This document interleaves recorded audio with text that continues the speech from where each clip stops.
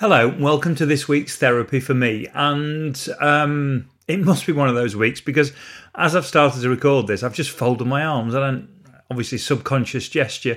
It's a little bit dominated by COVID for all manner of reasons, actually. But I'll get to that through the course of the podcast. So we'll start with some guitar and see where that takes us.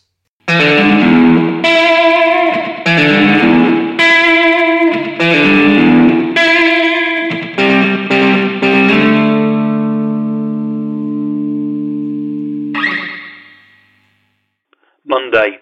It's kind of amazing how certain things you know for weeks and months and years and don't actually think about them that much up until one particular point in time. So something that's been staring you, I guess, hiding in plain sight.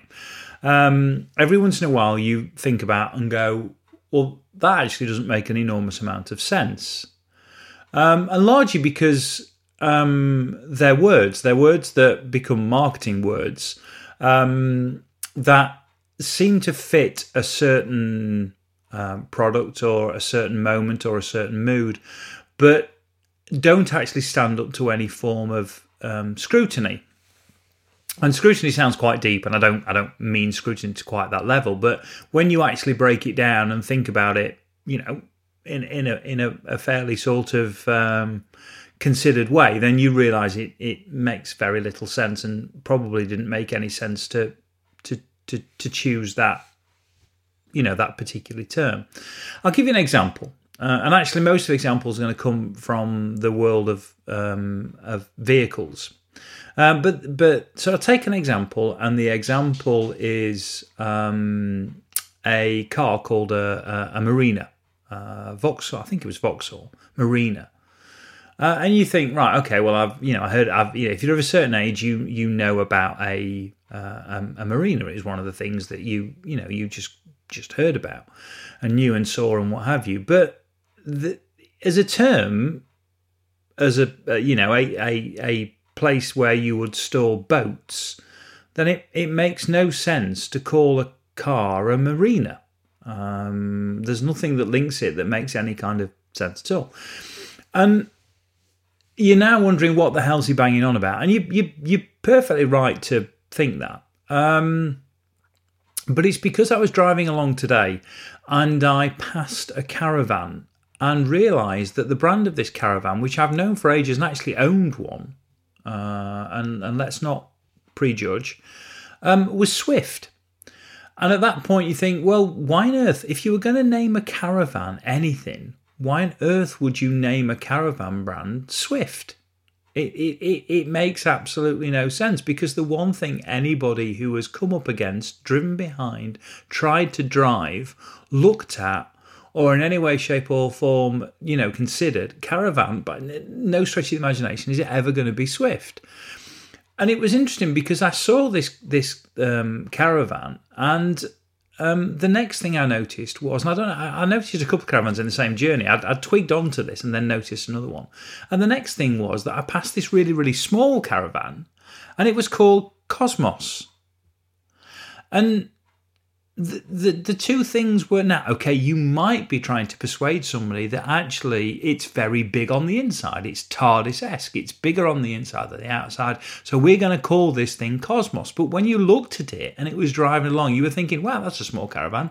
And it's just been called Cosmos.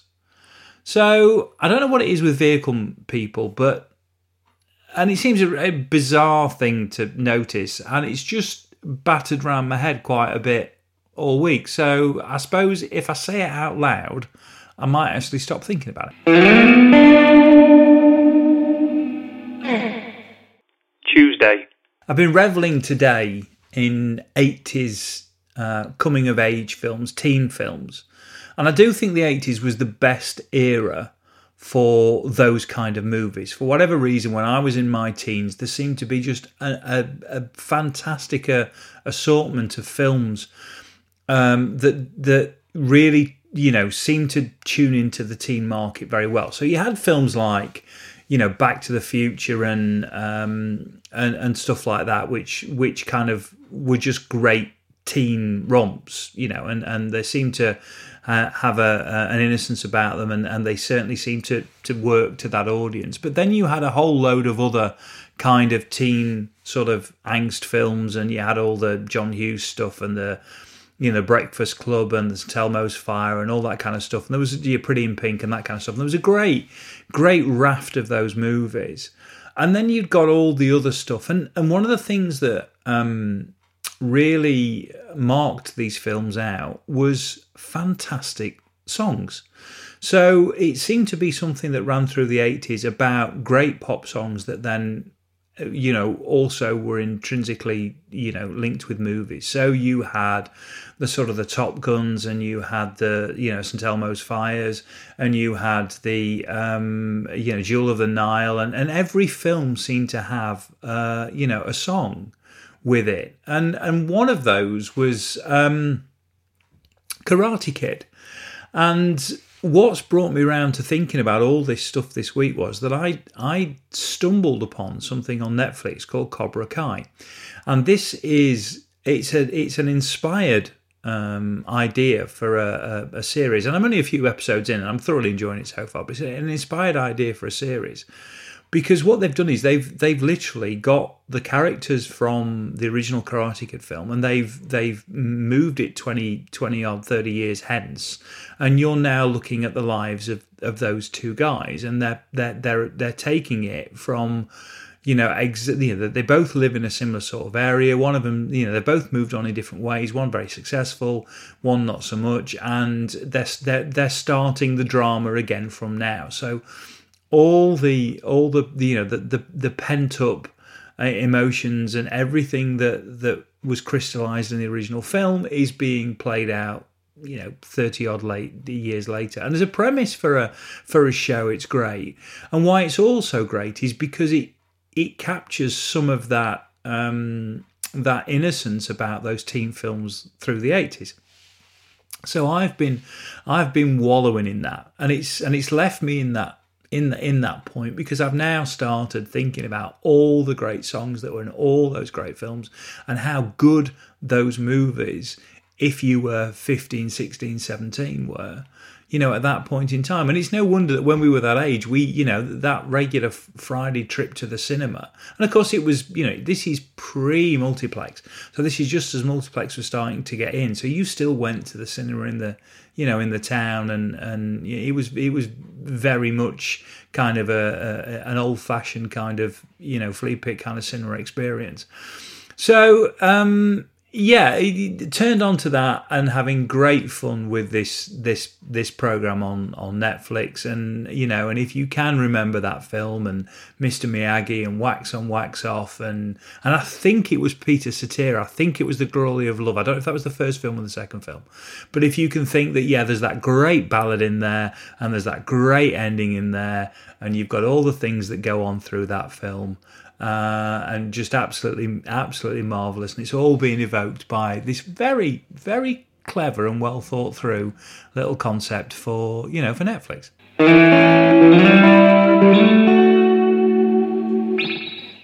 Wednesday. I found myself listening to Boris Johnson today. I'd flicked on the car radio, and I'd forgotten that we'd been listening to some sport. I'd been listening to Five Live. So Five Live had been on the night before when I'd nipped out to the supermarket, and so therefore Five Live was on when I got in the car and drove off.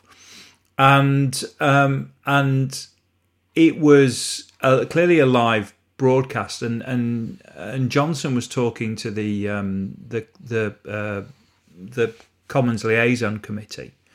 And he was being interrogated on all manner of subjects. They were, talking about various aspects of what was going on with COVID, and there was bits of Brexit, and there was the whole, nonsense about the internal markets bill.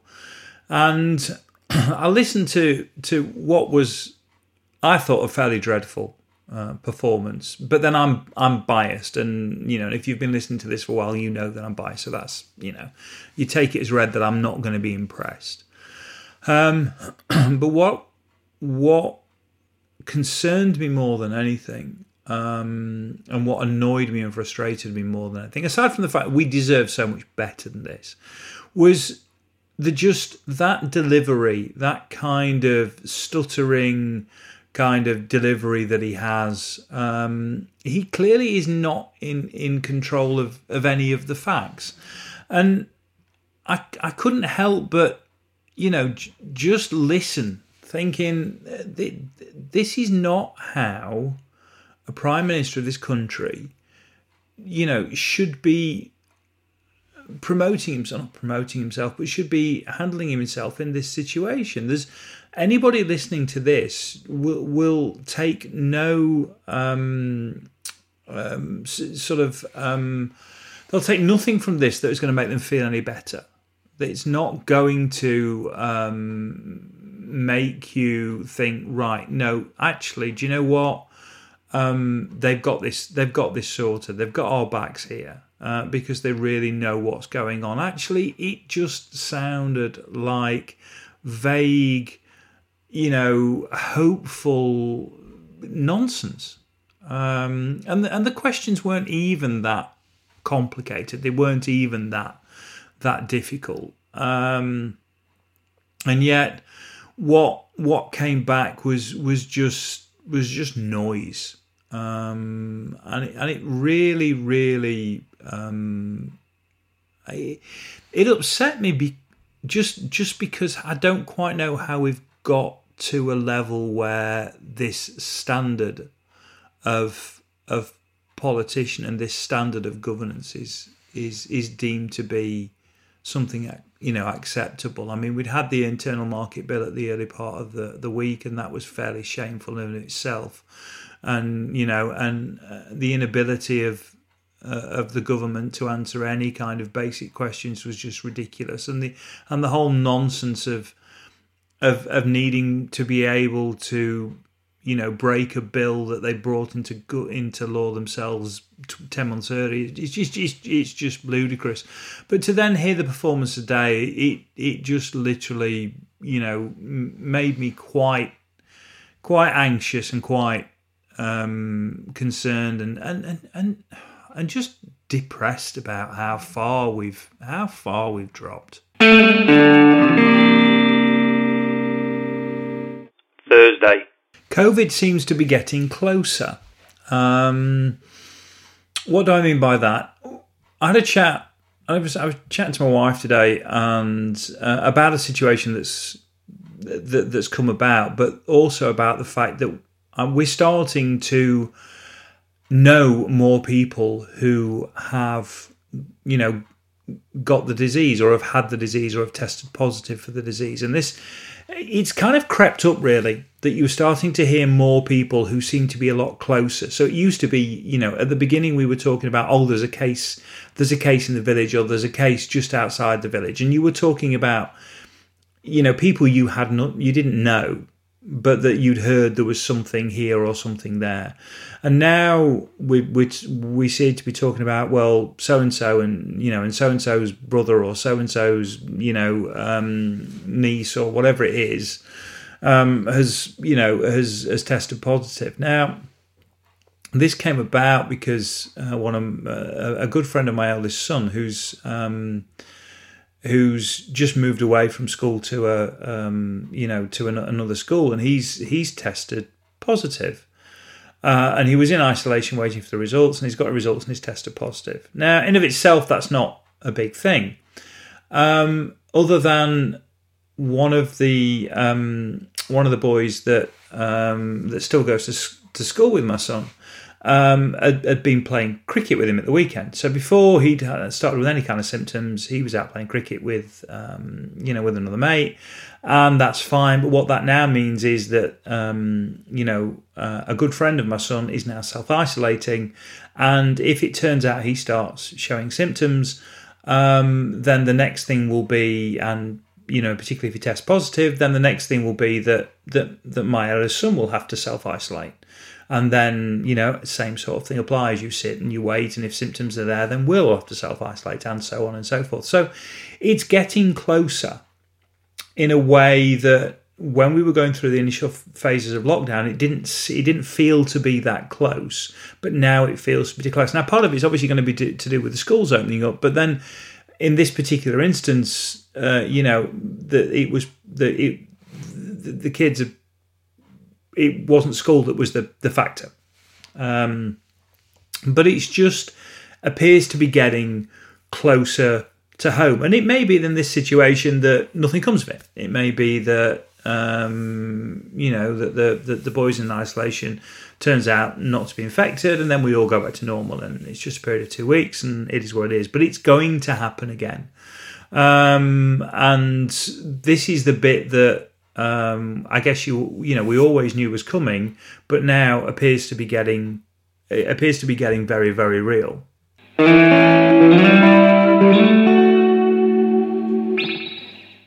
Friday. It seems to be this week. It seems to be the week 2 of the month, which is the Blue Week, which I've talked about in the past because for whatever reason I colour code the weeks on the recording software I use, and week 2 is the Blue Week, and it seems to be that it just strikes back every time, because actually it's been a fairly kind of, it started off with a little bit of something about the sort of the 80s films and the ridiculous naming of things, but then it got quite serious quite quick with COVID related stuff and the depressing nature of political and representation. And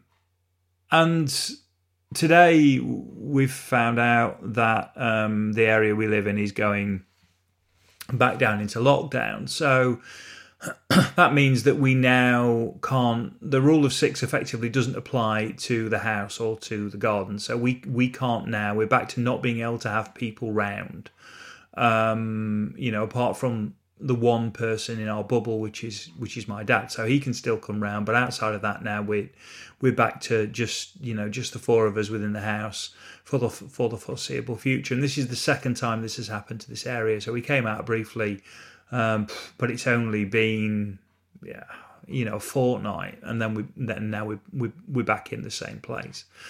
So for whatever reason, this Blue Week, which I've mentioned in the past, being a little bit miserable for a couple of days in one of these sort of weeks, and it's kind of struck again. Now, you know what? The lockdown thing is going to be what it's going to be. I'd be happier if we could find out and find a way through this that doesn't seem to involve lockdown, unlock, lockdown, unlock, lockdown. I think my personal view is, and I've said this a number of times before, we've got to find a way of behaving that we can actually stick with so that everybody understands what they're supposed to do, because the messages are confusing and what's coming out is confusing, and it's very difficult to know what to do next and where the rules are on any given day. So we need to find something that we can say, do you know what, that's just life for the next year. Just the faster we get used to it, the faster we deal with it, and that might be how the kids are educated, or it might be how work works, or whatever it might be. I don't know. But something that's sustainable is probably going to be, probably needs to be considered, because it would be very welcome. Can I fall out with being in this situation again? Well, no, not really. But then I'm then looking around thinking, great, but I'm running a session, a football session for, nigh on 20 underage kids in the morning. So, and I know they're at school, and the only reason I'm running the sessions is because I know the schools are open and they're doing that anyway. But it does rather kind of feel all still quite contradictory. And I think the other thing, about the sort of the blue, the Blue Week, which is as I say, it's now becoming a thing, is that my wife went out the other day and went to the supermarket, and she'd gone to pick something else up from somewhere else, and she called in the supermarket on the way back, and she surprised me. She brought me some donuts, and I like a donut, but I've made my views on donuts very clear, and she brought me these donuts, and I thought, oh, that's nice, what a nice thought, and then I glanced down at the packaging, and realised that the jam in the donuts was strawberry, and it's just wrong. It's just wrong. And it was an honest mistake, but I wonder if it would have happened last week, which was lime, or next week, which is red. So I don't know. I'm going to call it a day there. The one advantage of it being a little bit more depressing this week is it's a little bit shorter, so that I guess has the effect. So I'm gonna you know what, I'm gonna dial in some more Cobra Kai over the weekend. I'm gonna reminisce a little bit more about the films of the 80s and all that and all that, those fantastic movies. I've got quite a few of them on the shelf, so we might end up pulling one or two out and watching a couple. So I'll try and survive and finish the Blue Week off, and I'll see you all. I'll see you all next week.